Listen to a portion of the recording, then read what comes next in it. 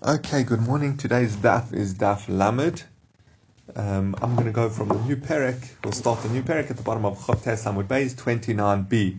So just towards the end of the last perek, we were learning about, it's a little bit hard to define, but it's what's called Uvda Dechol, weekday practices. In the context that we're discussing, I don't think it's limited to this definition, but in the context that we're discussing, the definition would be business-like practices. You're not allowed to do something on Yom Tov or Shabbos that is business-like. If it's the normal way you would do it in your business, in your shop, in your something like that, then you're not allowed to do it on Yom Tov. It's what's called Uvda Dechol. There are other aspects to this. When we use the phrase Uvda Dechol, there are other aspects. But this would be, this at the moment, at least the context of our discussion, that would be the definition.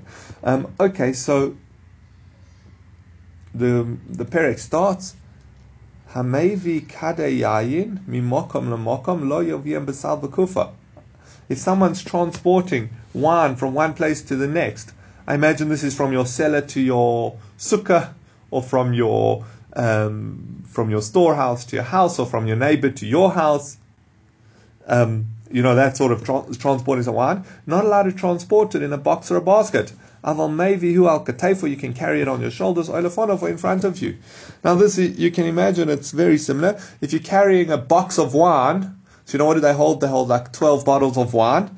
That's very similar to how someone would be traveling or transporting wine when they're trading it or for business for a long term, and that would be Uvda Dechol. Generally, the amount of jugs of wine that they could carry on their shoulders or holding them in front of them, the actual jugs of wine, would be a lot less. It would be the amount that someone carries specifically for what they need.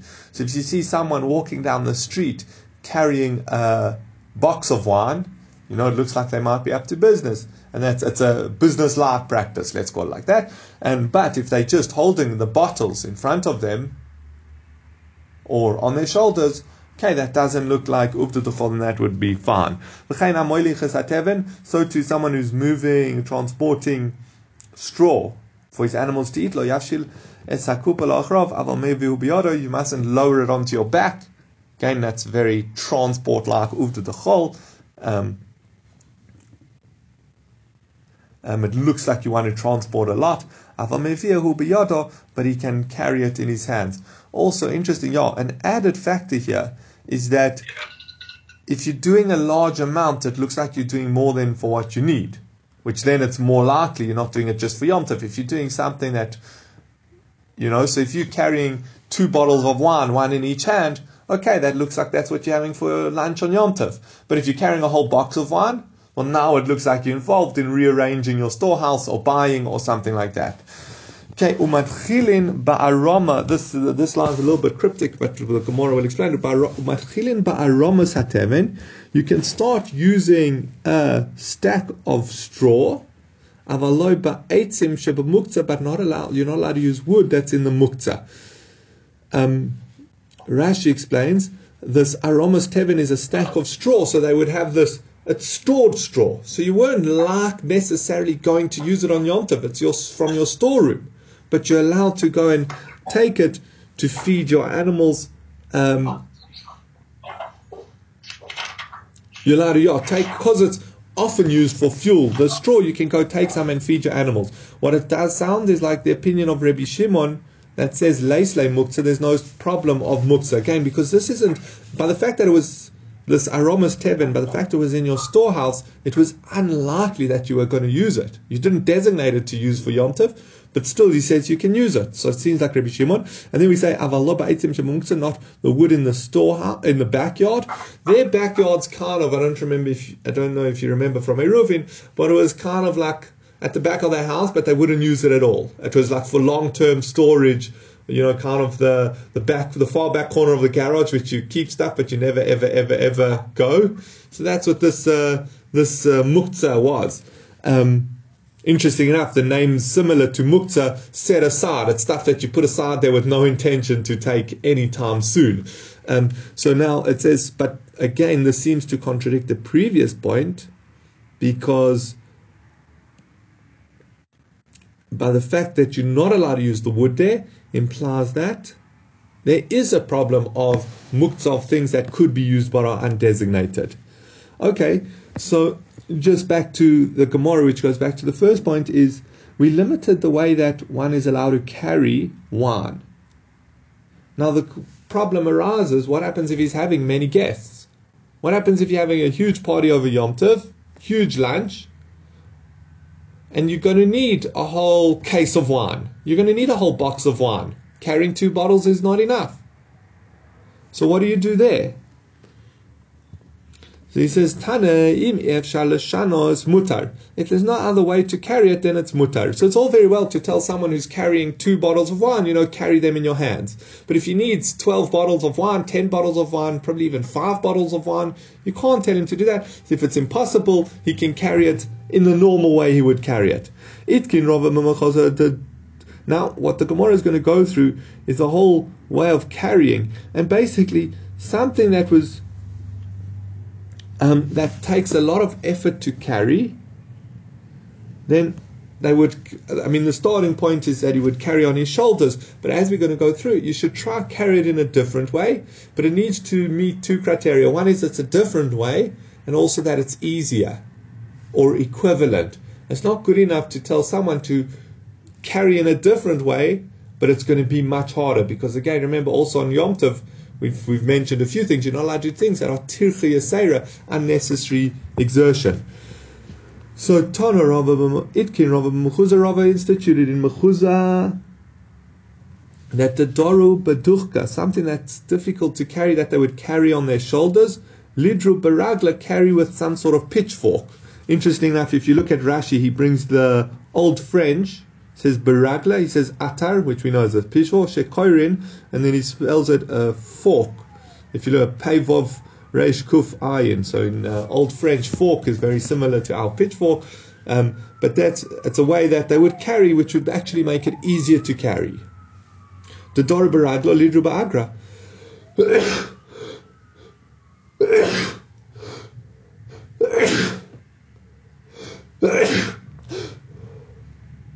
Sorry.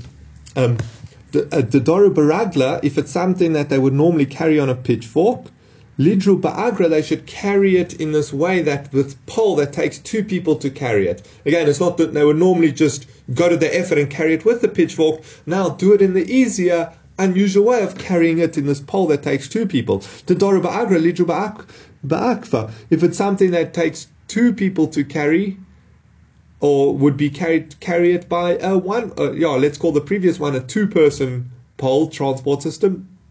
Use the 1-person transport system. So Doruba Akfa, Nifra Sudra Layu, and if it's normally carried by Akfa and you can't find another way to carry it, then at least spread a cloth over it. Ve'im lo efshar, if there's no other way to do it, shori, you can do it. To amamar, im efshar l'shanos mutar, if there's no other way to do it, then it's permitted. So again, we see that this uvda dechol seems to be a lechatchila. Rather, when you're carrying a load, don't carry in the usual way that you would carry if you were doing business or if you were transporting a excessive amount. And secondly, therefore you should do it with a shinui. But if you are going to do it with a shinui, the shinui must be to make it easier, or at least equivalent. Don't do it something that's going to be much harder. Okay, so Amalei Rav Chanin bar Rav Ravashi, Rav Chanin bar Rav said to Ravashi, Eimu Rabbanan Kameh Efshel Shnui Mashanina and B'Yom Tova. So we have a principle where possible, you should do it in a different way on Yom Tov. Oh, what about these women? When they fill in their buckets of water from the river, they don't change at all. And the Rabbanon don't tell them anything. The rabbis of muktzah, the rabbis have never told these women that they must try to carry their buckets in a different way. So clearly it's not essential. So Omar Lei says, no, Mishum de lo efsha. He says, there's no better way for them to carry a bucket of water. There's no shinui that they can do. And now we're going to go through all the different he's going to suggest. He says, what would you suggest? And say, would you suggest A? Well, it doesn't help. B, etc. Says why? Says Mish. How should they carry the bucket with the shinui? It says, Dilma b'chat v'rabba, timni b'chat v'zuta. Maybe you're going to tell me if they usually use a large bucket, they should use a small bucket. Oh, you're going to make them walk that much many more times. Okay, and they normally fill a 5-liter bucket of water for their Yom Tov cooking. And now you're going to tell them, no, rather use a 1-liter bottle. But now they're going to have to go to the river 5 times, so they're going to have to walk much more. So that's not a good solution. Says, Dilma b'chat v'zutra, timni b'chat v'rabba. Maybe he'll say the woman who uses small jars should use a large jar. He says, komashi b'masui. It's much heavier. So maybe you're going to tell them, instead of carrying your 2 liters of water, 1 liter of water, carry a 5-liter of water. He says that's a much heavier load. So it doesn't, again, as I pointed, according to the pshat I was giving, that it doesn't help when you're going to make someone do more effort. That's not the shinui we're looking for. There's tichsei b'nichtama, so maybe they should cover it with a lid. Says zilma denofen v'asila suye. Maybe it will fall off, this lid that they've placed over the bucket. Again, an unusual way of carrying. Similar as we saw placing a cloth over a burden you're carrying. So it's a lot more, it says, but it will drop and maybe they will come to carry it. So it's so much more work to just go, well, there's 2 problems here. One is I was thinking maybe it's just so much more work. You're carrying this bucket and the lid falls off. You have to stop and pick up the lid and put it back on, and you carry another few meters and then it falls off. So that's also hard work. It's harder than if you could just carry the bucket in the normal way that you carried it. And the second problem, but this is a little bit more tricky and halachically, is if it's not really necessary for Yom Tov, why are you putting the lid on the bucket? To make it a strange way of carrying. But you don't need the lid. So are you allowed to carry something that you have no need for? Either muktzah or maybe it's doing melacha for oichel nefesh and something that's unnecessary. So you might run into some halachic problems as well. Okay, fine. So you can't. Says tiktere. So just tie the lid on. You're worried the lid will fall off. Tie it on. He says no. It might become detached, and you're going to tie it on. And if you tie it on and use a knot, well then you've done an issur d'oraisa of tying a knot. He says okay, fine. So you can't tell them to change the size they're carrying, of jugs they're carrying, or buckets of water they're carrying. You can't tell them to tie a lid on. It says tifra sutra lai, let them at least spread a little cloth over. It says no, zimnim dematmish, sometimes it will get soaked, but maya with the water, and they will come to do schita, squeezing out. So as we see, there's no better way for them to do it. I'll come back to the schita point, but again, just to put in one piece, again, they were carrying these buckets, so he said, shouldn't we tell them that they have to do a shinui? It's Yom Tov, they shouldn't be carrying these buckets of water that they're drawing from the river in the normal manner. Now Rashi says, if there was a simple shinui that they could do to highlight that they're not doing uvda dechol, not doing it in the usual manner, we would encourage it. But there's no better way to do it. And therefore they're allowed to carry in their usual manner. Similar, like we said, someone's got to carry 10 bottles of wine to his lunch. He's having many, many guests. So to tell him, how are you going to tell him he should rather carrying them with a change? No, the easiest way and the best way is in a box. So there he would be allowed to carry it in a box. And just interesting with schita, Tosfos touches on it here. But what's the problem with schita, squeezing water out of a cloth? So there are at least 2 problems that you kind of have to keep in mind every time you're coming to do schita. One is mefarek, similar to threshing, squeezing fruit or juice when you want the liquid out, when you want what's absorbed in the cloth, or similar to you want the grain that's encased in the chaff, or you want the juice that's absorbed in the fruit, you want to squeeze it and get it out. You want that juice or you want that liquid. That's mefarek. That's the one issue with schita. Another issue is malaba, cleaning. Part of cleaning is wringing the garments. Now, just different times you transgress different isurim. Firstly, if you think about it, if you spill dirt, something dirty, wine, and you use a cloth to clean up the wine, and then you squeeze out the wine, that's not cleaning. because it's dirty. The rag's dirty, you'd first soak it in water and then squeeze it out. So squeezing wine out of a cloth is not necessarily cleaning the cloth, unless you say the wine acts as a sort of detergent. But on the surface, squeezing something dirty out of a cloth is not mefarek, because you don't want it. On the other hand, it's not melaben, it's not cleaning. On the other hand, if you want that liquid, so you want the wine, and you're going to use, then it's mefarek. So there would be cases where it could be one or the other. Sometimes it might be both. Again, similarly, if you don't want what's in it and you're just squeezing it out to chuck it, then again that would not necessarily be mefarek, because mefarek, you want the liquid, you want what's absorbed inside in your cup or in the bowl. So therefore, that would be mefarek. But if you're doing it to chuck it away, then it's not necessarily mefarek. So there are times when it would be different. But again, in general, schita is also squeezing a cloth out would be also.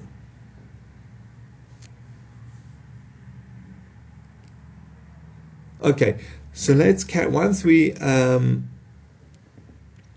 mentioned this concept of, do we expect the Chachomim to stop people doing what they shouldn't do? Because that's what the whole premise of the discussion started with Rav Chanan bar Rava saying to Rav Ashi, why have you never told these women to carry their buckets in a different way?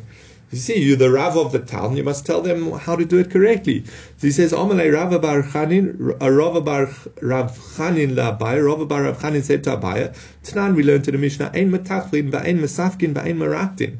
Who says you're not allowed to clap or slap your thighs or dance. You're not allowed to do that on Shabbos or Yom Tov.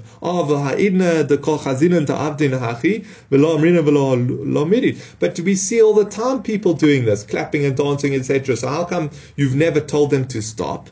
So he says, he says, well, according to your logic, we have another problem. This that you're saying the Rabbanon are expected to stop people doing Isurim. He says, Haida, Amarava, lo leisev inish apuma delechia, dilma mingad lei chayfetz vaisilatuyeh. Rava says a person is not allowed to sit by a lechi in case what he's holding rolls out and he pulls it back in. Remember mabui, the alleyway, the cul-de-sac, that you put a post at the end to allow you to carry in it. So it's brought, you shouldn't sit right by the entrance, by the lechi, that one post, because you might drop what you think, it will roll into the street, and when you reach out to get it and pull it back in, that's taking from your from the Rishus Harabim into your mabui. So you shouldn't sit there. It says, we see many women who take their buckets and they sit by the entrance of the mabui, and no one tells them to stop. So what's going on here? So what are you going to answer there? Why do we not stop the woman sitting by the entrance? And we're going to use that same answer to explain why we don't stop people clapping and dancing. So he says, muktzah shogegin va'al yiyu mezidim. He says, leave Bnei Yisrael alone. It's better that they do something wrong by mistake than that they do it on purpose. So hachanami, just as we say that by the women who sit by the entrance of the mabui, we'll say so too here by those who clap and dance. Muktzah shogegin va'al yiyu mezidim. It's better that they do it by mistake and they don't do it on purpose. Vahani mili b'drabanan. So very interesting. No, we should tell them to stop it. It's asur drabanan to clap or dance. Or slap on your body to make a beat. It's also asur to sit by the entrance. But you know what? People are going to do it anyway. They're not really going to listen.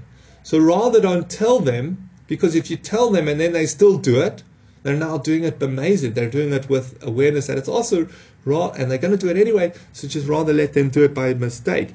And then the Gemara says, "Avahani mili b'drabanan, aval b'doraisa lo." Says this is all where it's only a isu d'rabanan, but if it's a isu d'oraisa, you're not allowed to. V'lo hi lo shno b'doraisa, v'lo shno b'drabanan. It makes actually that's not the halacha. Whether it's d'oraisa or whether it's d'rabanan. Don't say anything to them. And I'll give you a proof that even where it's d'oraisa, we see that the rabbis rather don't tell someone to stop something that they're not allowed to do, rather let them do it by mistake than not at all. It says, this that you have to add on to Yom Kippur is Doraisa. Granted, we know that the day starts at sunset.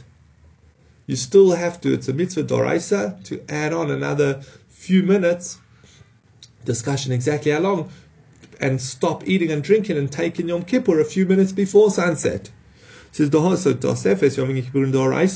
obligation Doraisa to add on these few minutes to Yom Kippur.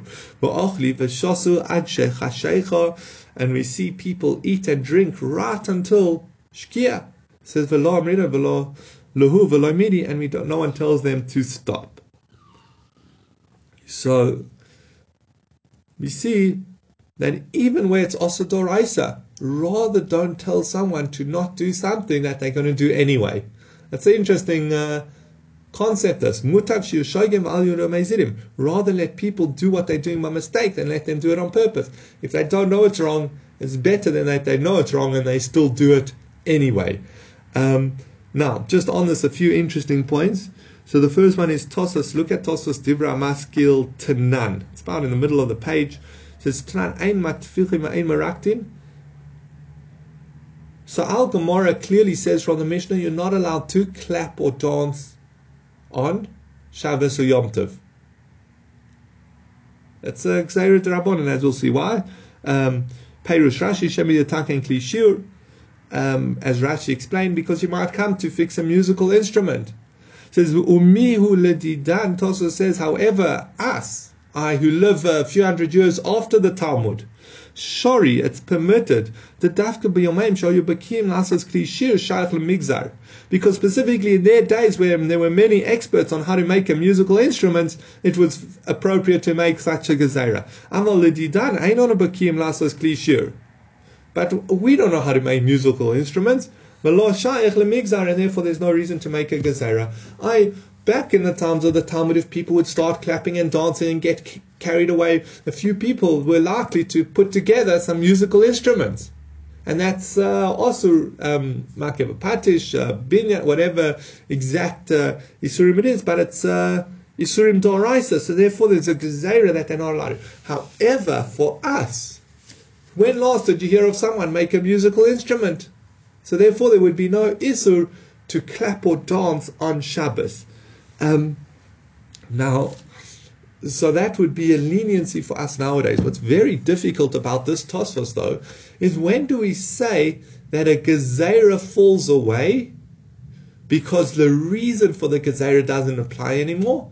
And when do we say that the Gezeira stands even though the reason for the Gezeira has fallen away? My mind's gone blank, but there are many Gezeiras that we keep anyway, even if the reason doesn't necessarily apply anymore. You could say Netilas Yadayim for bread. Remember, it's to remind us that in the times when there was Truma, that they would, for Truma, nowadays no one's Tahor anyway, there's no Truma Tahora, but we still Vas. Why hasn't the Gezeira fallen away? And there might be other reasons also to Vas, but based on that. So when does a Gezeira stand and when doesn't? Another example that comes up to do with Shabbos, that's a contemporary discussion whether it should fall away or not, is medicine or therapeutic things on Shabbos. We know anything that you do, Mishum Refuah, is also on Shabbos and Yom Tov. You're not allowed to do something to make someone feel better. You're not allowed to take a panado on Shabbos and Yom Tov. You're not allowed to, go to physiotherapy. All these things, they might not be osur in themselves, but there's a gzeira. You're not allowed to do anything because of refuah. And if you remember from Shabbos, we learned because you might come to grind and make the medication on Shabbos. It says, when last did you hear of someone making their own medication? So someone is saying, just as Tosfos says here, by musical instruments, that it's not relevant nowadays because the reason doesn't apply, so too by medicine. That's not so straightforward. But just interestingly in Shulchan Aruch, so how do we paskin? So Shulchan Aruch in Siman Shin Lamed Tes 339 says, first Shulchan Aruch says, Ein metachil hakos kaf al kaf v'lo masvikin hakos kaf al yerech v'lo meraktin. Okay, you're not allowed to clap your hands and slap your hand on your thigh and dance. Gezeira shema yataken kli shir. It's a gezeira you might come to fix a musical instrument. It says, V'afil hakos be'etzba la karka or ala lua. Okay, then he just elaborates on different types of things that are a problem. And it's all because of the gezeira shema yataken kli shir. You might fix or make a kli shir. Says, however, you can clap in an unusual way.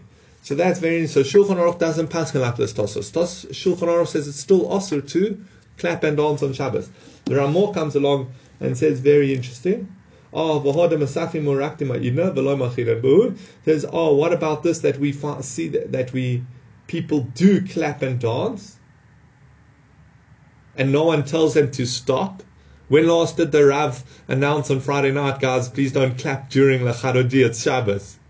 Don't think I've ever heard that in my life. So he says no, Mishum the muktzah shogegin v'chulu, because rather let people do something that they're going to do anyway by mistake, then tell them to stop it, and they end up doing it on purpose.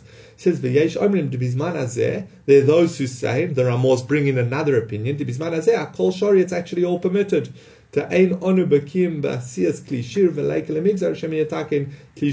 we're not experts in it, and therefore it's very unlikely it's very unlikely that anyone's going to come and make a musical instrument nowadays. Maybe this is why everyone goes lenient. Now the Mishnah Berurah very interestingly says here, so it seems from that Shulchan Aruch, it seems ideally we shouldn't be clapping. And the Ramah brings it as a just. He says we see people clap and dance. So he says the one reason is because of mutav. We're not going to tell them to stop, because rather let someone do something by mistake, then let them do it on purpose when they're going to do it anyway. And then he says, but it sounds like pretty, but not the best, that people shouldn't. It says, and there are those who hold that the gezeira has fallen away, and maybe that's why people are so lenient. But again, the Ramah doesn't sound like it's something that's good. So why are we so that's interesting. Ramah, very interesting. What about yesterday? I'm sure you noticed. As I read this halacha, there was a glaring observation from yesterday. Even the rabbis were clapping and dancing. Isn't that a problem? So the Mishnah Berurah says, you're not allowed to dance. He says, "V'yom simchas Torah, on simchas Torah, mutar l'raked b'shah she'omrim kilusim the Torah." You're allowed to dance when you're saying the praises for the Torah, mishum kavod Torah, for honor of the Torah. It says, "Kivan deleis ba'ela mishum shvus," since it's only osur d'rabbanan. But all other mitzvahs, even for example a wedding, it would be osur. Okay, and then he limits even the leniencies. So very interestingly, it does seem that Shulchan Aruch and the Ramah, as the Ramah pointed out, everyone's basically lenient with it. But his first reason is that, okay, we're not going to tell them to stop because they're going to do it anyway. And the second reason might be stronger if you paskin like that, as I said, based on this Tosfos, that no one knows how to make a musical instrument. It's very unlikely that anyone's going to come make a musical instrument, or fix a musical instrument. Therefore, it doesn't matter. The gezeira has fallen, isn't relevant anymore. As I said, that in its own right is a huge discussion. When do you say that a gezeira is not relevant and falls away? And when do you say that it stands? And then we saw also there's a leniency for Simchas Torah. The one time a year you're allowed to dance on Shabbos or Yom Tov is Simchas Torah. One definition I heard, I don't know if it's so straightforward, but one definition I heard in the name of Rav Shechter is that if the reason is, sometimes it just says you're not allowed to do something, a gezeira, and then the Gemara or the other commentaries explain the reason. So there's the gezeira, and there's the explanation for the gezeira. It says there the gezeira stands regardless. But sometimes the gezeira is always mentioned with the reason. Like for example, it must be learning here, Shema says you're not allowed to dance, clap, etc. Shema yataka and klishir, in case you fix the kli shir. So we see that fixing the kli shir is tied in with the gezerah. So maybe in those situations where clearly the gezerah is linked to the reason, then it would be, then maybe it falls away if the reason falls away. Okay, but that's the thing. Then just one further point is it's a big discussion. So we just said a very interesting halacha. If someone's not going to listen to you, rather don't tell them to do it. Rather let them do it by mistake than tell them not to do it when they're going to do it anyway. So many commentaries limit this and say it doesn't apply to something that's explicit in the Torah. So here, how do we know that you have to keep Tosefes Yom Kippurim? It's learned out from a drosha because it seems to imply that you must fast on the 9th day of the month, but we know you don't fast. Oh, Tosefes Yom Kippurim, you've got to add. It's a drosha. Therefore, even though it's a din d'oraisa, we say rather let people do it by mistake. But if it's something clearly written in the Torah, then you have to tell them. That's the one aspect. We don't apply this principle of rather let someone do it by mistake then don't tell them, so that they're rather only doing it by mistake than doing it on purpose, whereby something that's clearly written in the Chumash. And a second interesting point they bring is if you know, if they might listen. If they definitely won't listen, then you don't tell them.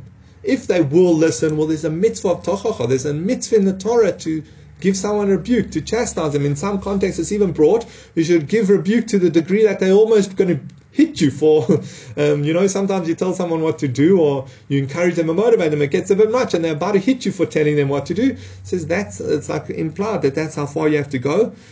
I think we're generally reluctant to push it too much, rebuke, but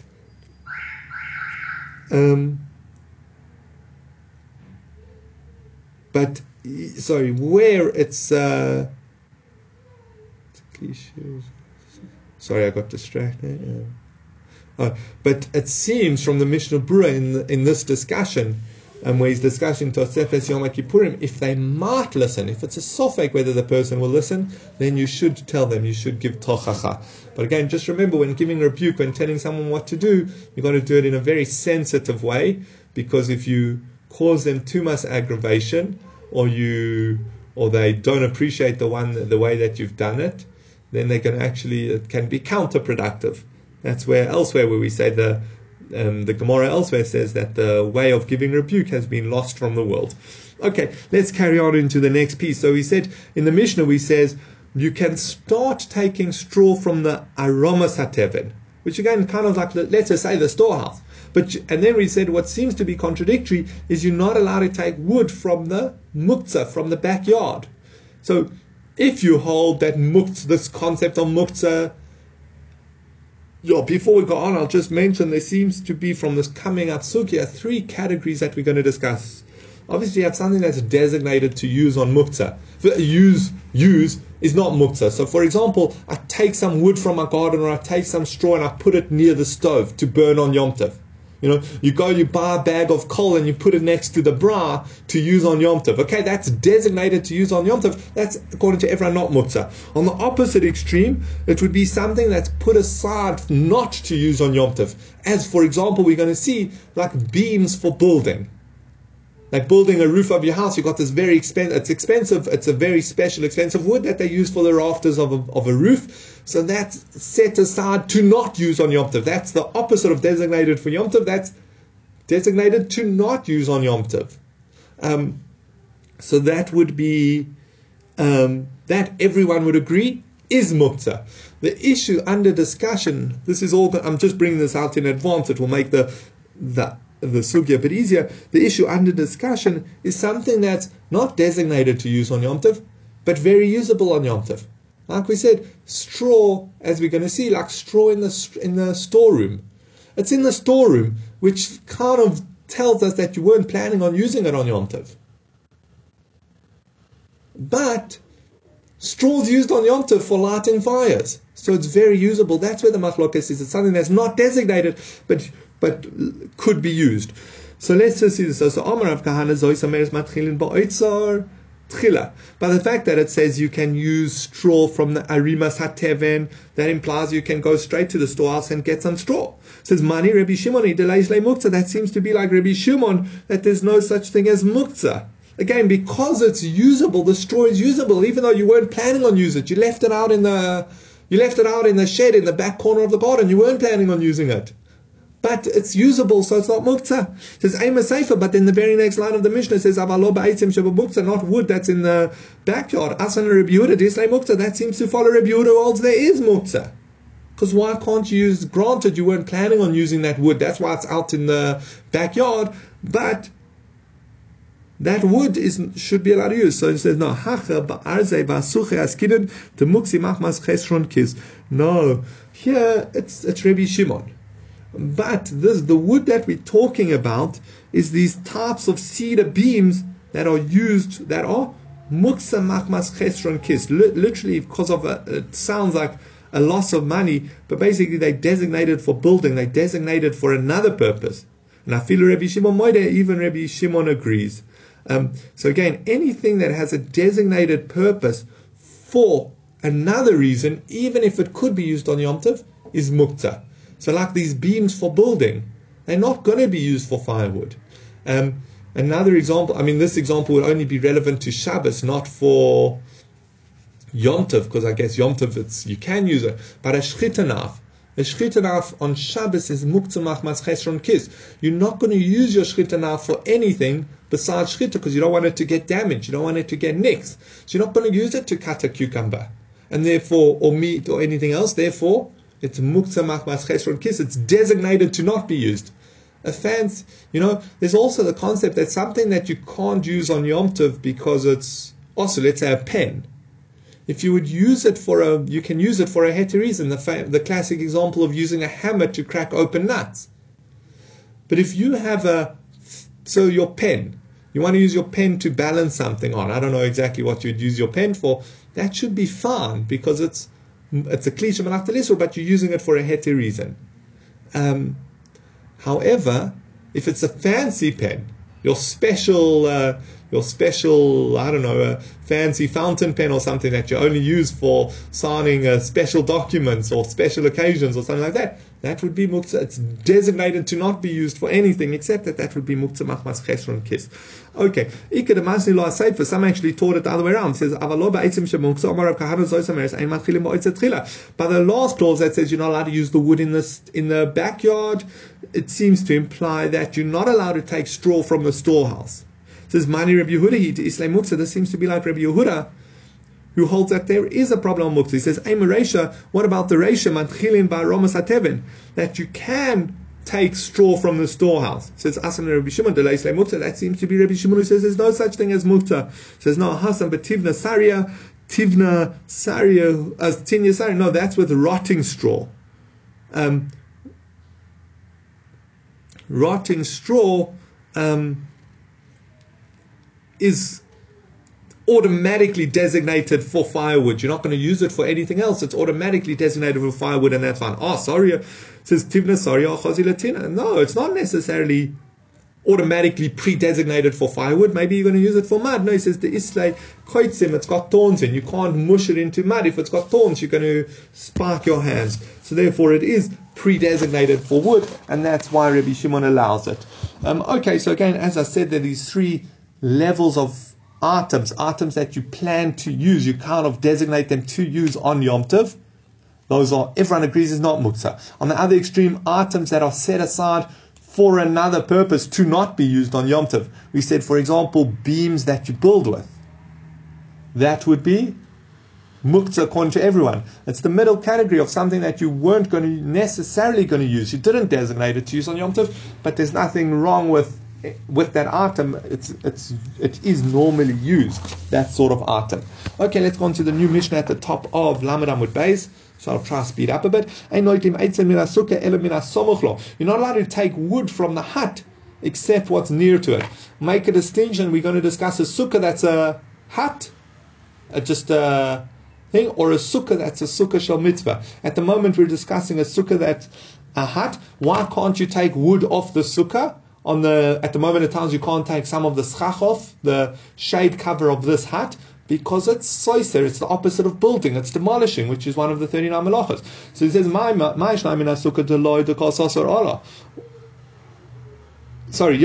mina somuchlo, but the Mishnah says you are allowed to take from the wood that is near to it. Rashi points out, what do we think it means near to it? You've got your one layer of schach, and then your second layer of schach. That second layer is somuchlo, what's near to it. So he says, you can't take the actual first layer of schach to kososar ola because you're demolishing the structure, this tent. Mina somuchlo nami kososar ola. Well, it should be the same problem from the wood, the second layer. It says, so Amar Rabbi Yehuda, Amar Shmuel, no, my somuch letofonos. No, when we said close, we don't mean on top of the roof, we mean to the walls. Rashi explains, the roof is all just this pile of schach on top, the pile of leaves that you cause in the shade cover. And therefore, whether you take from the bottom layer or the top layer, or any part of it, that's all part of the roof. It says, but the walls, they used to weave the sticks together. So if you just have a few sticks leaning on this wall, they're clearly distinct. They're not bottled to the wall because you have the wall which is woven together. I guess you take sticks and you wind them with vines or something to hold them or reeds to hold them in place. That's how you make the wall. So this stick that's just leaning against the wall is clearly not part of the wall, and therefore it's not soiser. Rav Menashe says, no, you can say we're not discussing this wood that's leaning on the walls, but we're actually discussing the roof. Ki tananahi ba'asuraisa, and there we're discussing where it's bundled. You have your schach, and on top of you have your cover. I don't want to use the word schach because remember we're discussing a hut, not a sukkah. So you have these bundles as your shade cover. Sorry, you have your shade cover, and then on top of it you have these bundles, which Rashi explains, by the fact that you left them as bundles of reeds or bundles of wood, you clearly don't want it to be used as part of the roof, and therefore you can take it off. It's not destroying the roof, destroying the hut. It says, Tanya, Rabbi Chia bar Yosef, coming to Rabbi Yochanan. Rabbi Chia bar Yosef taught before Rabbi Yochanan, Ein noitlim eitzim min hasukkah, ela min hasamuch lo v'Rabbi Shimon matir. You're not allowed to take wood that's, again, near the sukkah, you're not allowed to take wood from the sukkah, but you can take what's near the sukkah. And Rabbi Shimon permits you. V'shomim b'sukkah sachag b'chag shosura. They both agree that sukkah on chag on sukkah is osur. So we're running about 8 days late for this Gemara.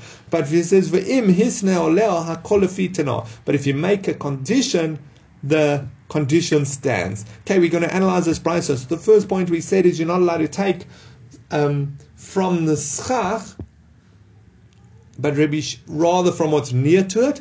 But Rabbi Shimon says you can. So Rabbi Shimon matir. But isn't it demolishing? Isn't it a soiser? So it says, and we're dealing with a sukkah that has fallen down already. For Rabbi Shimon, the time man Rabbi Shimon is going according to his understanding.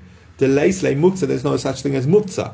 The Tanya moisar Hashem in Shebenev sheka also Rabbi Shimon matir. If you have leftover, if your candle, so you put you had their lamp and you had a whole lot of oil in the lamp, it's all muktzah when the candles are lit, because if you take from the oil, it's the same as extinguishing because the candle's going to burn for shorter.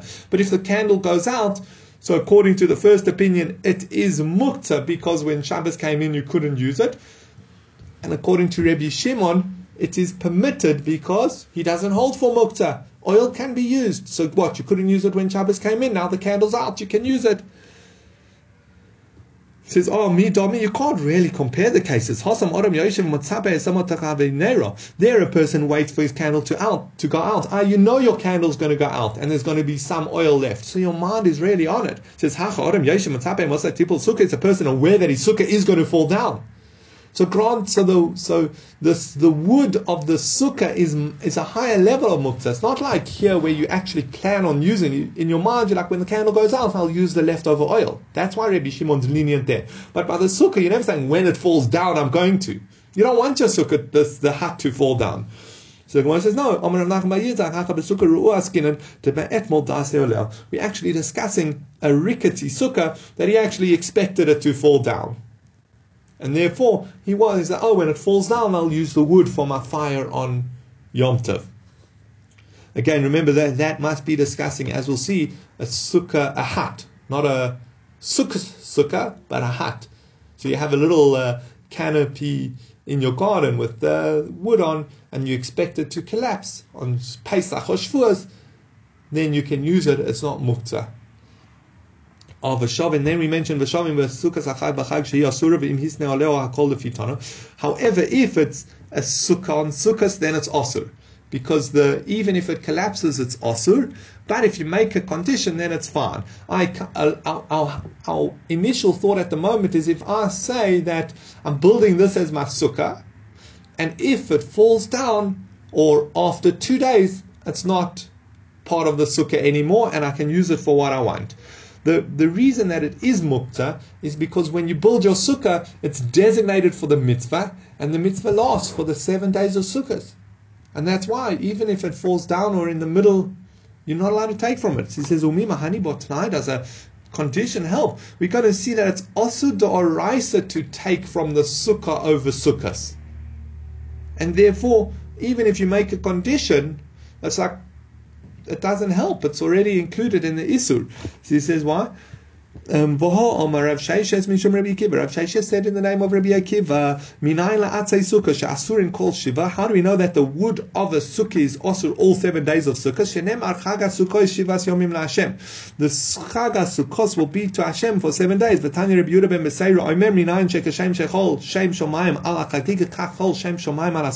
How do we know that just as the Chagiga Korban becomes designated to Hashem and you're not allowed to get any benefit from the Korban, so to the actual sukkah it becomes designated to Hashem and you're not allowed to get any benefit from it? Talmud Laimar, Chag HaSukkot Shivas Yomim LaHashem. Chag LaHashem. The festival Chag is an allusion to the Chagiga, the Korban of Sukkot. It's 7 days to Hashem.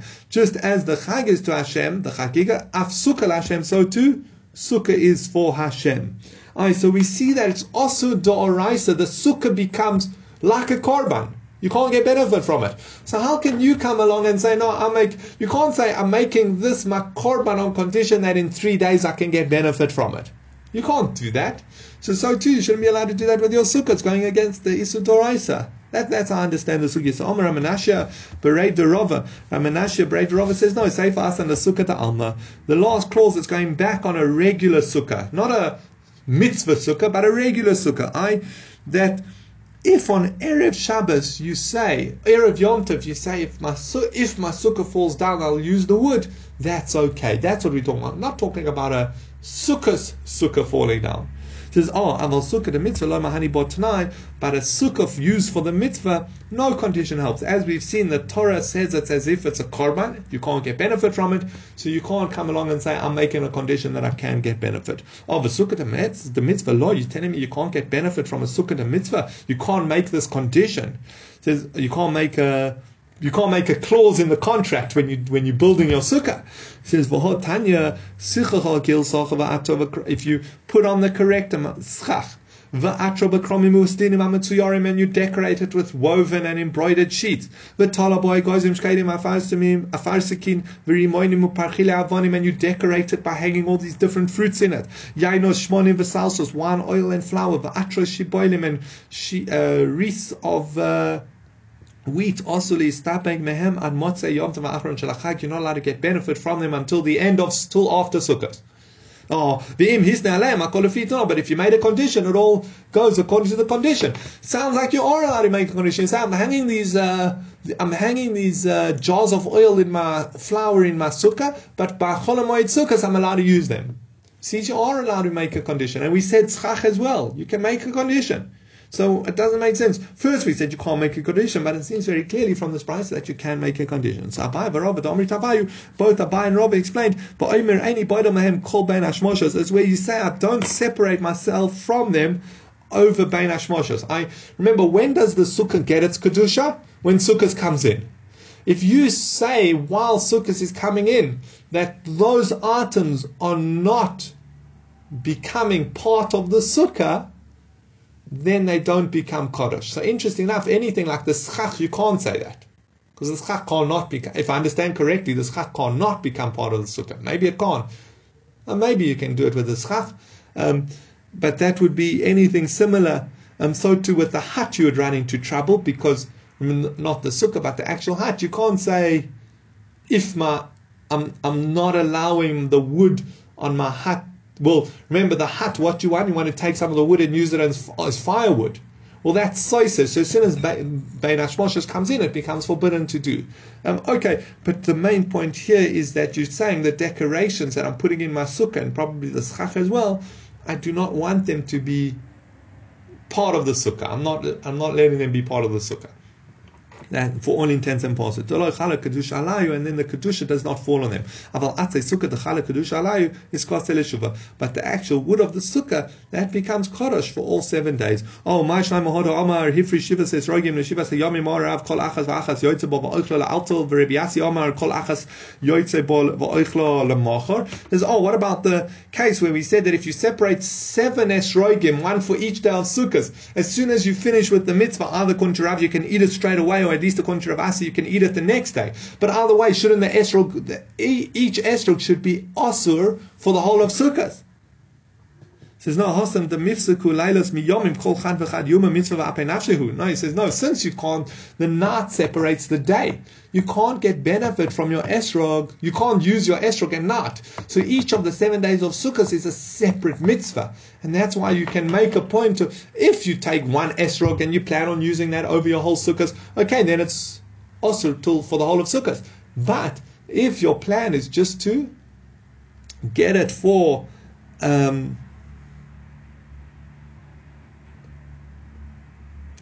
but if you buy a separate one for each day, well then clearly it's distinct for that day. But by the actual sukkah, there's no distinction between night and days. All 7 days of sukkahs are like one long day. Okay, so now we've seen the difference between these types of muktzah, when your sukkah would become asur, or the decorations of your sukkah would become asur, and does this making a condition that it should not become kodesh for the whole of sukkahs actually help? Okay, and we'll leave it there for today.